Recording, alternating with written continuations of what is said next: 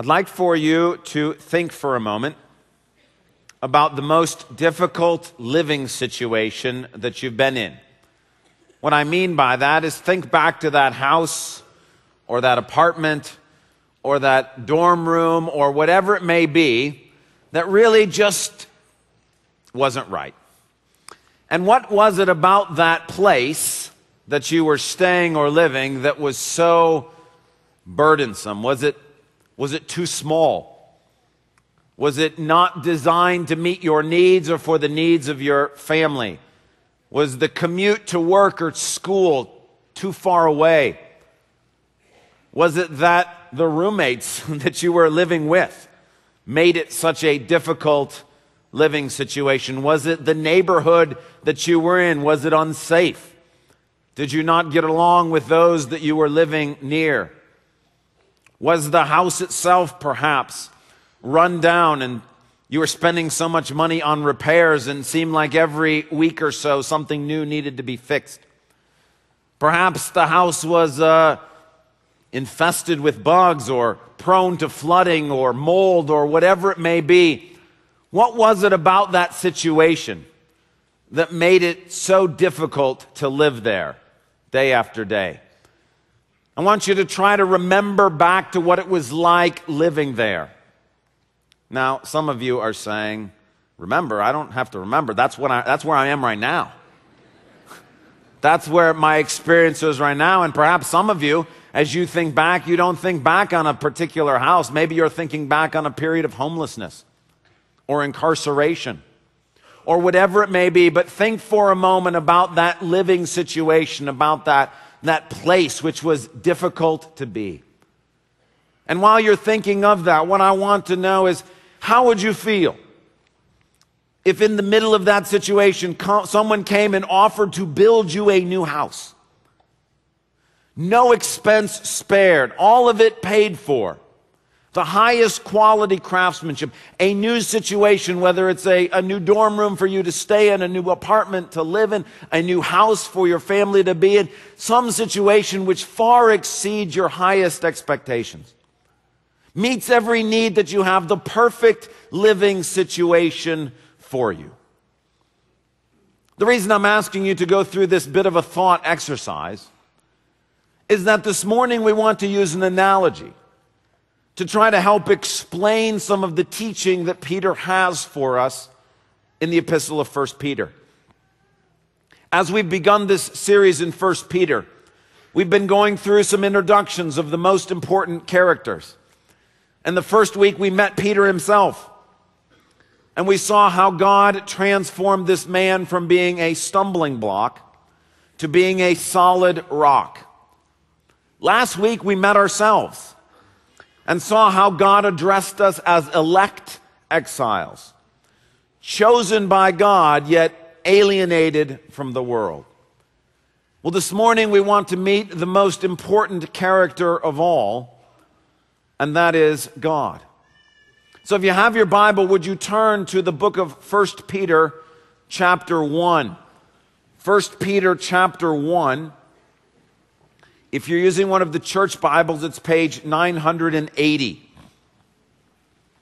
980, 1 Peter chapter 1. And just like last week, we used the example of marriage to try to help better understand what Peter was telling us about ourselves. This week, we want to use an analogy related to a difficult living situation and being moved out of that living situation into a brand new, beautiful, spacious house or apartment or whatever it may be. An amazing experience.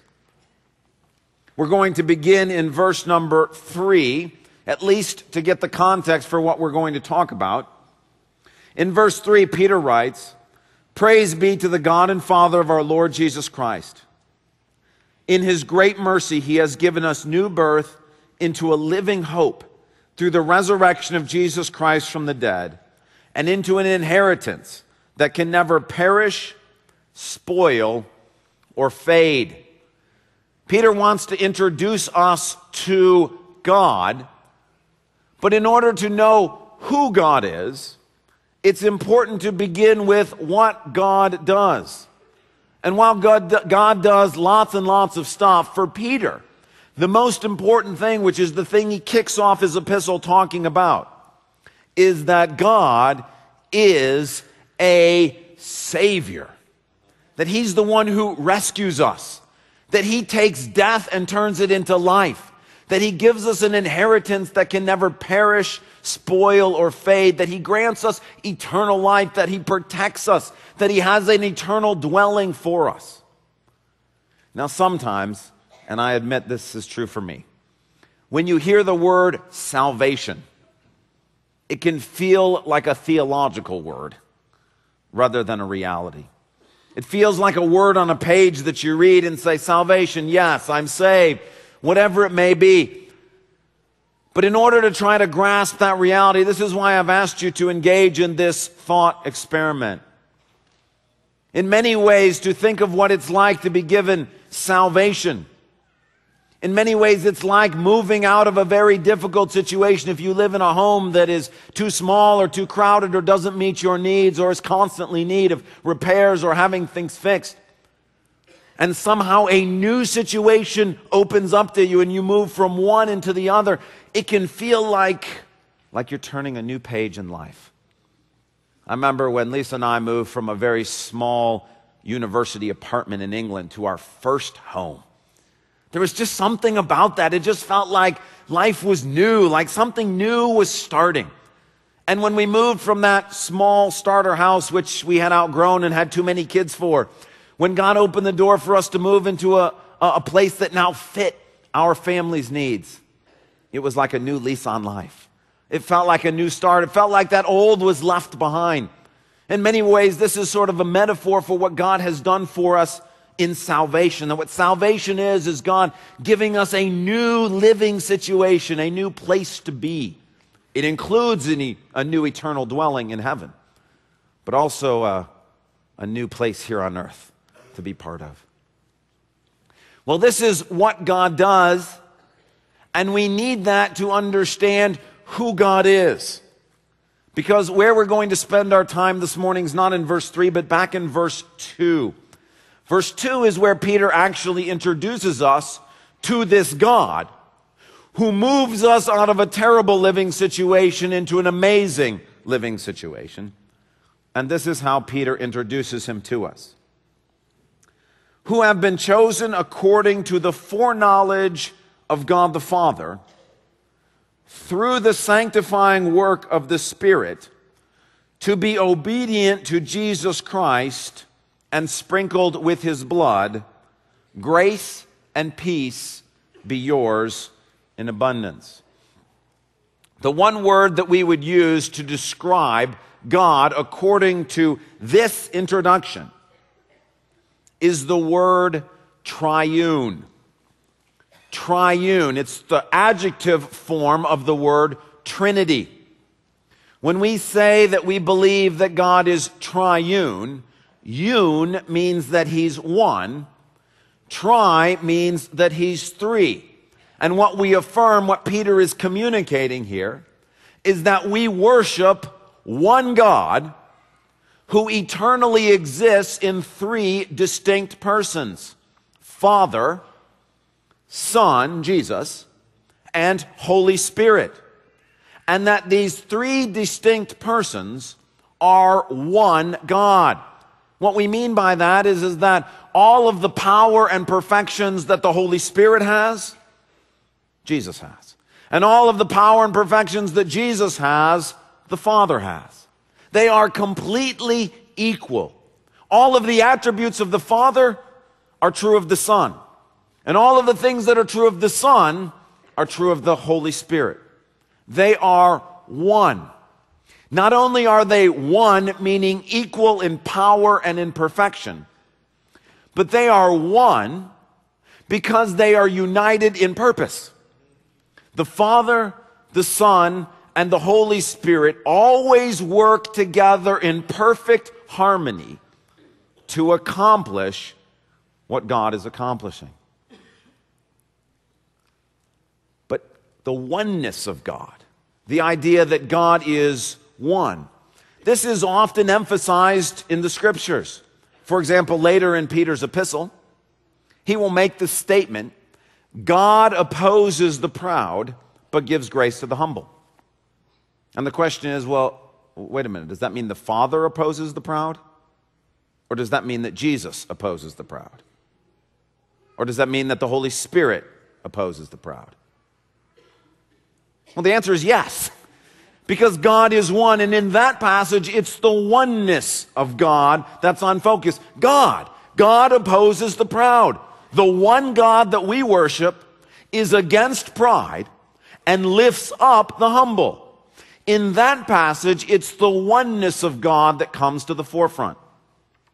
However, in Peter's introduction of God here, it's not the oneness that he's focusing on, but the fact that God exists in three distinct persons: the Father, the Son, and the Holy Spirit.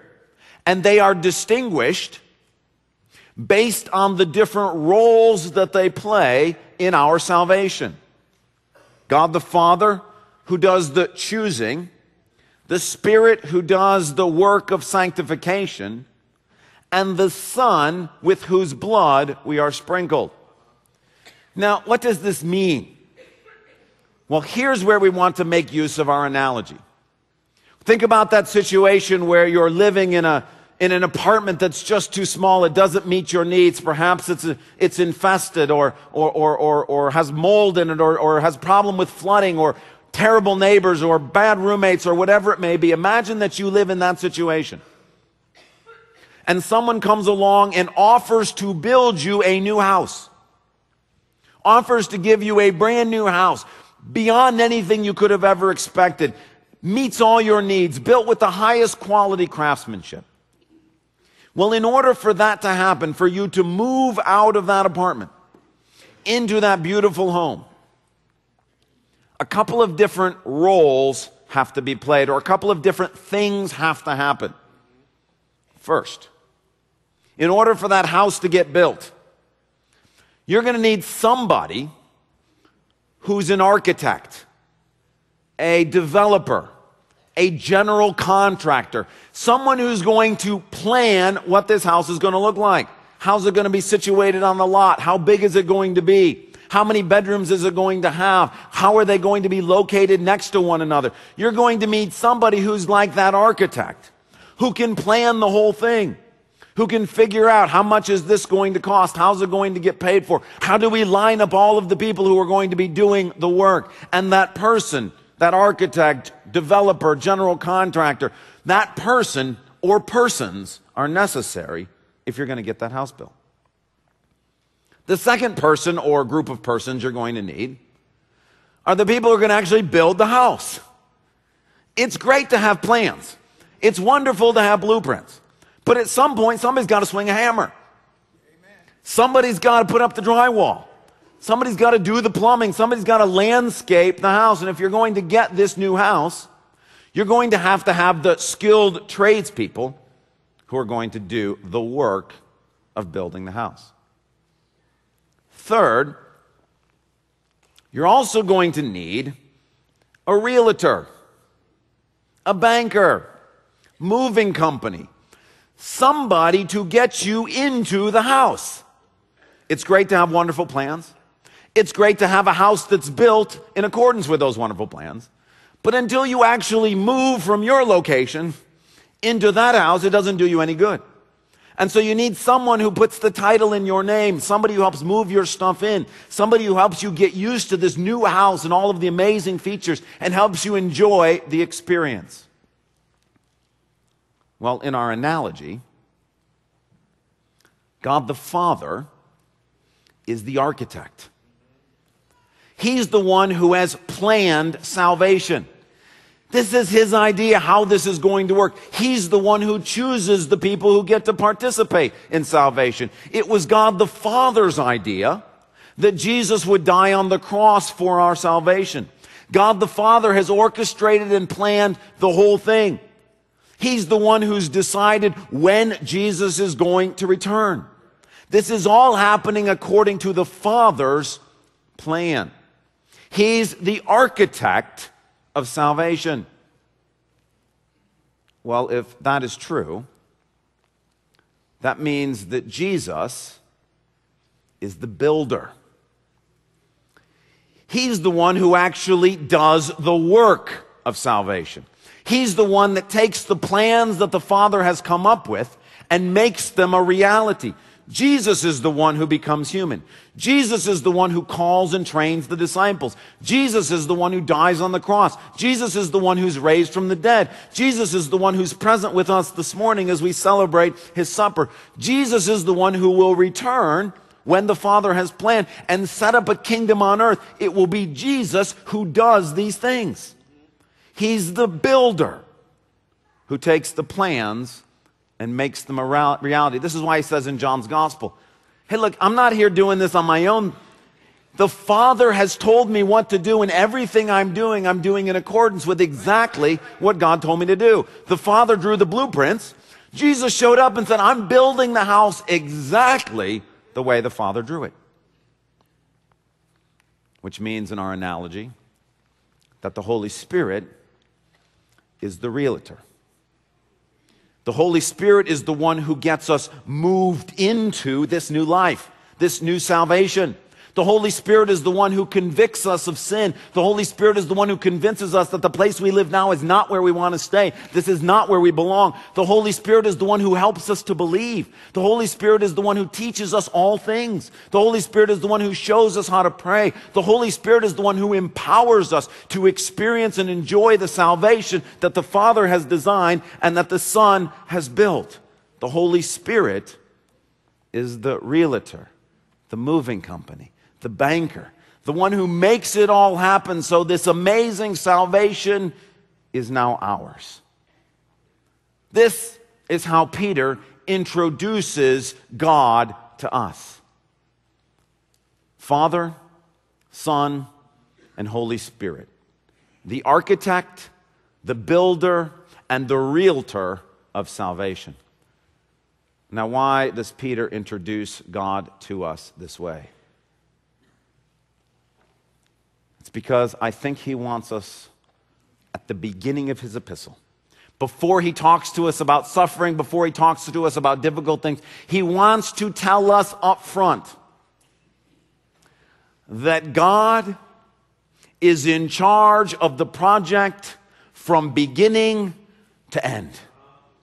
From the design, from the planning, from the building, all the way to the moving in. It's God from beginning to end. You see, if you've got a great architect, but a bad builder, it's not going to work out for you.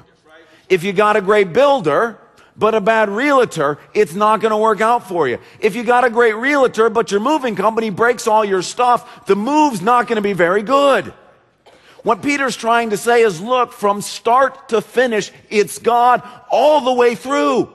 It's not like he designed salvation, then turned it over to the government or the church or to you and I and say, here, try to make this happen. No, God designed it and then God built it.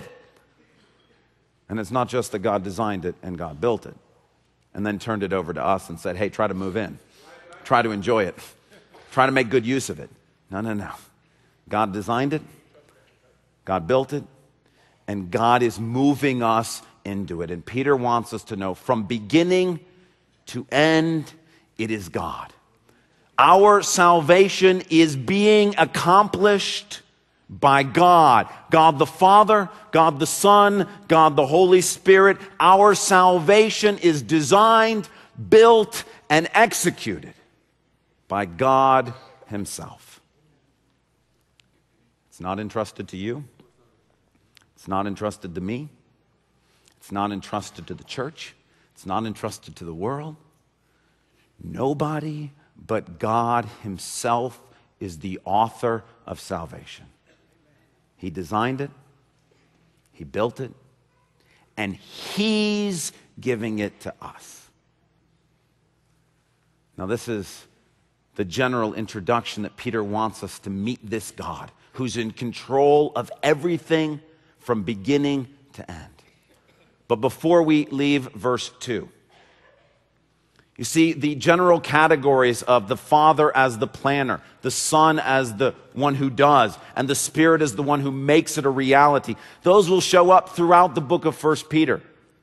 But in the beginning, there is one thing that God does in relation to salvation that Peter mentions that we want to talk about, because it's something that the Father has planned, that the Son has executed, and that the Spirit has made real for you and I.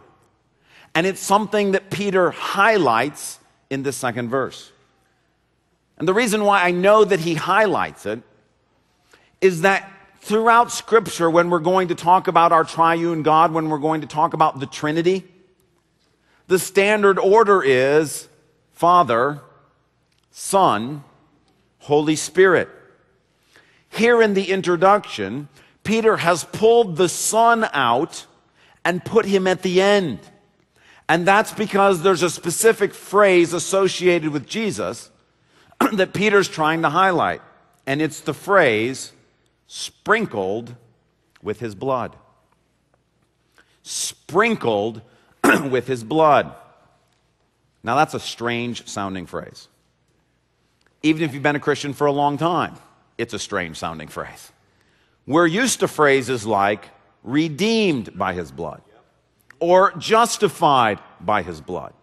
But Peter does not choose to make either one of those statements. Instead, he says, sprinkled by his blood. Now, what does that mean? Well, go back to our house analogy. If you're living in a very difficult living situation, and someone comes along and offers to build you this new house, and they say, we'll design it, we'll build it, we'll take care of moving you into it. Even if they say, we'll pay for the whole thing, we'll take care of everything, there's still something that you and I must do. And that is, we must sign the contract. We've got to sign the title. The house does not become ours until we sign for it. Even if somebody has paid for it, even if somebody has built it, even if somebody has done all of the work, even if there's going to be somebody there making sure that we enjoy every moment, and we still have to sign the title. You still got to sign the contract, or it's not your house. Sprinkled with his blood is contractual language. It's the language of contracts. And it comes out of the Old Testament. Specifically, a verse in Exodus chapter 24.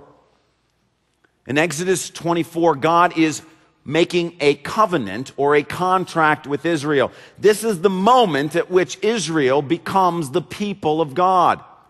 And in this ceremony, there is a verse, verse 8, that says, Moses then took the blood, so he killed some bulls, took half the blood and splashed it on the altar, which represented God's portion of this.